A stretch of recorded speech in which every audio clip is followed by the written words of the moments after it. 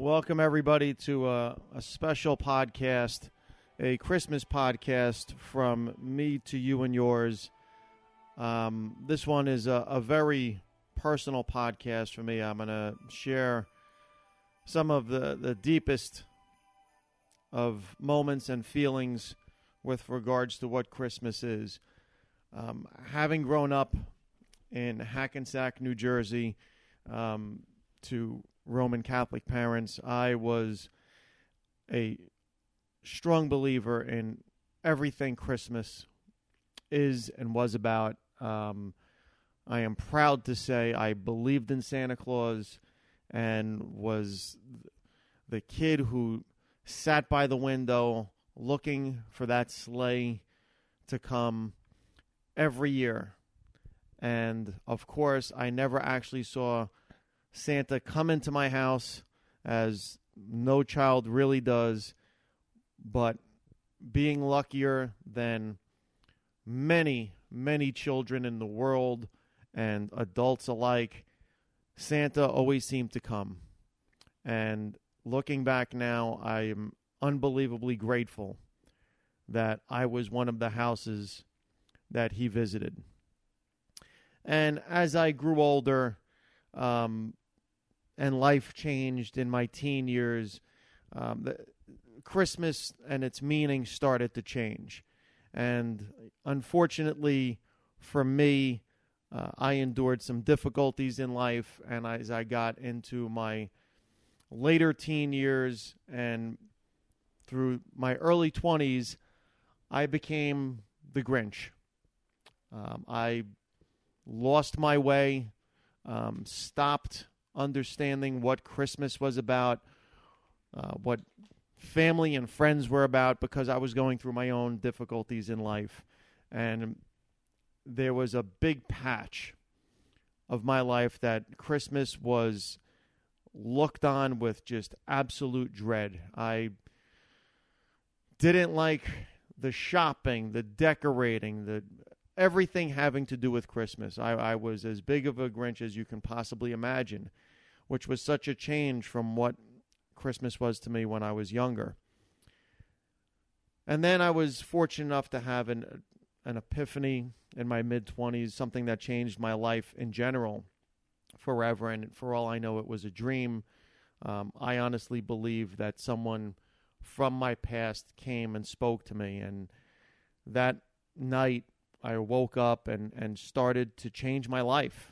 I started to pursue a dream that I'd put aside and forgotten since I was a child. And again, it all seemed to go together, that childhood innocence and believing, and then life hit me and I lost my way, and then I had this visit that seemed to change things for me. And a couple years later, I remember this one Christmas where I watched the childhood, it's not really a cartoon, but with the puppets, Santa Claus is Coming to Town, with Fred Astaire narrating as the mailman. And I'm sure most of you that have seen the cartoon know what I'm talking about, or seen this Christmas show know what I'm talking about. And there was a moment that really hit me, unlike any other moment in a Christmas special, and It's a Wonderful Life brings tears to my eyes just about every year that I watch it. But in this situation, it was the point where Kris Kringle gives the Winter Warlock a choo-choo train for a gift. And the Winter Warlock has his icy heart melt. And it leads to a moment where the Winter Warlock says to Kris Kringle, will this last? It's very difficult to really change. And that leads to the song, Put One Foot in Front of the Other. And there is a moment in that song where it says, changing is as easy as taking your first step. And for whatever reason, at that moment, and I was in my early 30s watching this Christmas show, this child's Christmas show by myself, I heard that and completely lost it. Unbelievable emotional breakdown, because I saw in my life the change from going from a depression and a sadness and an anger towards this happy, joyous holiday that was bringing family together, bringing friends together, this moment of happiness that I looked on with such disdain for so long. And then there was a moment in my life, and I took that first step, and everything seemed to flow from there. And sure enough, every year I see Santa Claus coming to town, and I watch that moment, and no one in the room realizes, but I'm fighting back tears and getting choked up because it really had an unbelievable impact on me. And from that moment on, I treated Christmas completely different. I made sure to make Christmas week an unbelievably special time for me to really enjoy it. And I made a commitment that when it came to work the week of Christmas, regardless of whether it landed on a Friday or a Wednesday, I would make sure to take off from work. I would check in the office here and there, but I didn't want to go into work. I wanted to spend my time really enjoying that week. And I became, according to family members, one of the best gift givers there was.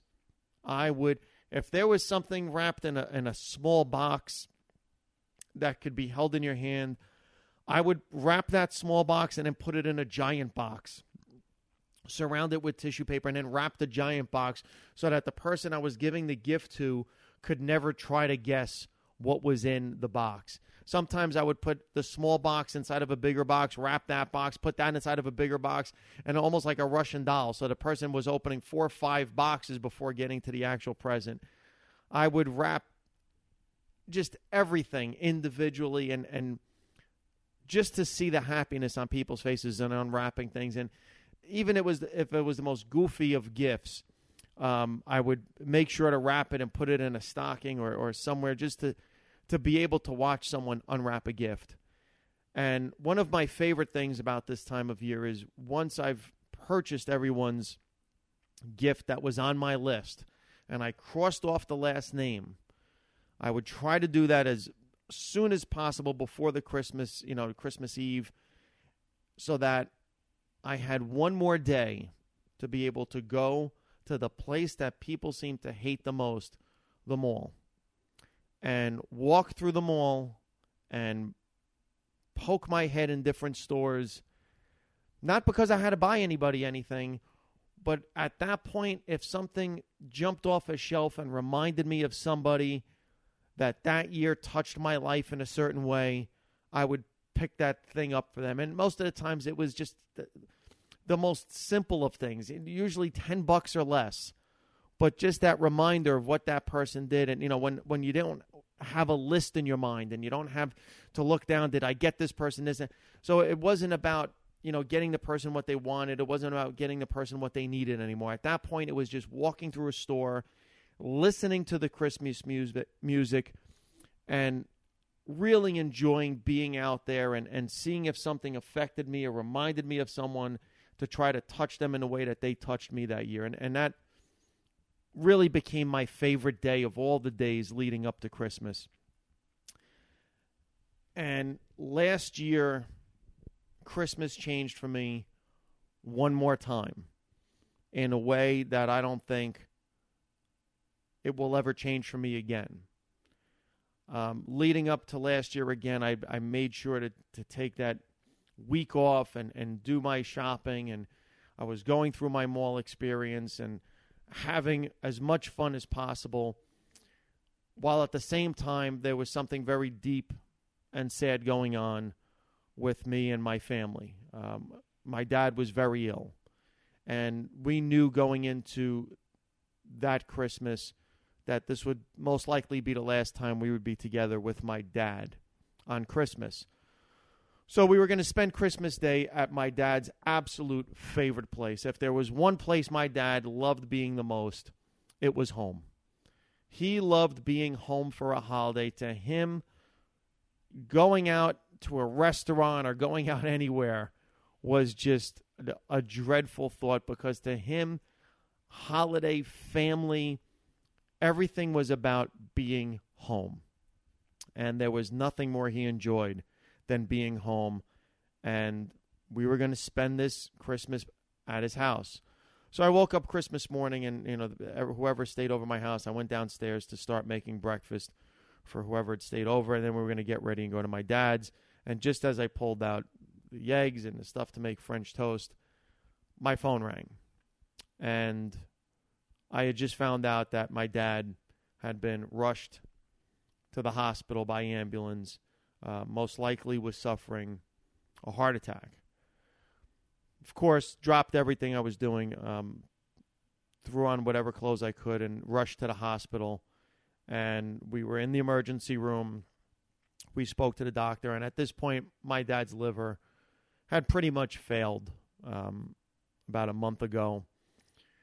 His kidneys were operating purely on dialysis 3 times a week. And while dialysis keeps the body function going, it slowly drains the life out of you. So his organs were ceasing. And at this point, it was taking a huge toll on his heart, which the only 2 things really functioning at this point were his heart and his mind. And thank God for that. And as we sat there Christmas Day in the hospital, here we were, not in the one place my father wanted to be. And we had to turn the hospital into home. We had to somehow make that place home for my dad. And we had to fight showing our emotion on our face and give him no indication of what we had just found out from the doctor, which was most likely my dad was going to pass any day. He was literally moment to moment. And it was at that time I found myself turning into that little kid again, looking out the window for a Christmas miracle. And I started to pray for one thing. There was one gift I wanted more than anything in life. And I remember thinking, when I was a kid, if I prayed for anything, for any gift, toy, whatever it was, if there was any point in life I ever looked up and hoped to get something, this was the one gift I wanted more than anything. And looking at my dad, I knew the one thing that my dad loved most in this world, in this lifetime. There was one thing that meant more to him than anything else, and that was my mom. My dad loved my mom unconditionally and with absolute everything he had in his heart. Nothing meant more to my dad than my mom. Everything he did, all of his motivation, all of his desires to succeed came from his love for my mom. And he grew up, he knew my mom as a kid. His younger sister was friends with my mom, and it took his younger sister, my Aunt Lucy, to kind of hint to my mom at the time that my dad had a crush on her. And it was the only woman that my dad ever had a crush on or ever looked at in his entire life. And on Christmas Day last year, my dad was smart enough to know what was going on. And I saw him look at my mom, and a feeling had come over him that I could read. It was a sadness that he was somehow letting my mom down by not being there anymore for her. And my dad would have done anything to make sure my mom was okay to her last day. And by knowing he was leaving her early, it was just such a huge disappointment for him. And for him, I know it was a feeling of failing. And it was that look and that exchange that I saw that made me pray for this one gift. My mom's birthday is January 6th.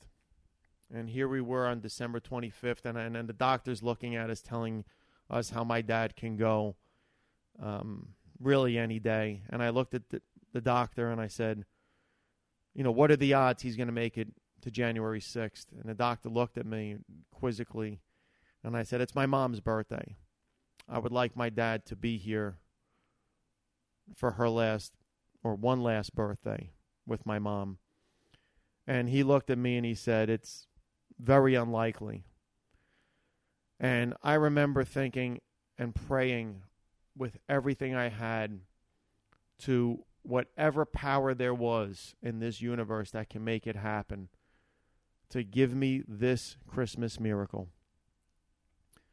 Have my dad be able to make it for one more birthday for my mom, and make it in a way where he wasn't just lying in a bed and with hospice care and, just nothing more than a beating heart in a body. And sure enough, I got that gift. And my dad made it. He made it to her birthday.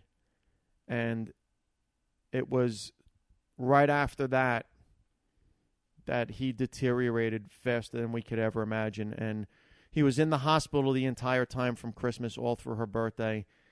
And with about 3 days left in my dad's life, he was able to utter the words, home. He wanted to go home one last time. He knew his time was here. And again, his favorite place to be was home. And we talked to the hospital, and they said he really need to go to hospice care. And we said, no, let him pass at home. And we knew it was his favorite place. And that was one of my other wishes, was that my dad at least get to go home one more time. And he did. And on January 11th last year, my dad left us, and he was able to do so in his home. And it's because of last year, it's because of that prayer, that final request being answered, I'm here to tell you there is a Santa Claus. This is an unbelievable holiday. Christmas Day is a day of great joy. And at the same time, not everyone is experiencing that joy out there. There are people going through things that make it a challenge. And Santa doesn't visit every house. Not everyone's prayer is answered. And there are people out there that are disconnected from what the Christmas spirit is. I was one of those people. And don't look at those people as mean people, nasty people. Greet them. Smile for them. Give them something that maybe they're missing, that maybe they'll find some other time, and be able to enjoy it as you do. And whether or not you're of Christian faith or not, I don't think that's what matters here. I think what matters here is this is really a season that's supposed to be filled with joy. And when you go to the malls, yes, there are people that are frustrated and they're waiting in line, and it's a battle to get whatever that gift is. And if you see that happening and you're not one of those people, you have got to be the person to smile. You have got to be the person to show them what it's really about. Be Santa. Be what this holiday is supposed to be about. Help those people see. And maybe it's because I was one of those people for such a long time, I can relate and understand I don't know. Maybe that's what gave me the insight. And believe me, after last year, I've come to know, and this year I noticed going to a mall and shopping wasn't really the same for me. Gift giving this year wasn't really the same for me because I came to learn last year more than ever, you really can't put a smile on someone's face and fill someone's heart with a gift the way you can just by being there. And the gift that was the greatest gift for me was something that, yes, it was for me because it was a selfish gift of wanting to see my mom and dad together for one more birthday from my mom, but it was about seeing something for somebody else. It was about seeing someone else's happiness. And that's really what this is about. And the way sometimes to do that is just to pray that that person is surrounded by the love that they need. And that's what this holiday is about. And growing up as a kid, I never, again, growing up an Italian immigrant, I was never read the story "'Twas the Night Before Christmas." It was something that, I didn't really know about. I knew of the story. I knew of how it began, but it was something that was not really a part of my upbringing. And then one year I read it, and it was an unbelievable story. And it's a great story. And if you don't have the book in your house, if you can't get access to it online, or if you would rather not have someone in your family read it to you because it's awkward for that person to read it, or no one wants to be the person to read it out loud, well, maybe what you could do is put this on the computer, iPod, and allow me to read it for you. So my Christmas gift to you is to read The Night Before Christmas by Clement Clarke Moore. 'Twas the night before Christmas, when all through the house not a creature was stirring, not even a mouse. The stockings were hung by the chimney with care, in the hopes that St. Nicholas soon would be there. The children were nestled all snug in their beds, while visions of sugar plums danced in their heads. And Mama in her kerchief, and I in my cap, had just settled down for a long winter's nap. When out on the lawn there arose such a clatter, I sprang from the bed to see what was the matter. Away to the window I flew like a flash, tore open the shutters, and threw up the sash. The moon on the breast of the new-fallen snow gave the luster of midday to objects below. When what to my wondering eye should appear but a miniature sleigh and 8 tiny reindeer, with a little old driver so lively and quick, I knew in a moment it must be St. Nick. More rapid than eagles his coursers they came, and he whistled and shouted and called them by name. Now Dasher, now Dancer, now Prancer and Vixen, on Comet, on Cupid, on Donder and Blitzen, to the top of the porch, to the top of the wall, now dash away, dash away, dash away all. As dry leaves that before the wild hurricane fly, when they meet with the obstacle, mount to the sky. So up to the housetop the coursers they flew, with the sleigh full of toys, and St. Nicholas too. And then in a twinkling I heard on the roof the prancing and pawing of each little hoof. As I drew in my head and I was turning around, down the chimney St. Nicholas came with a bound.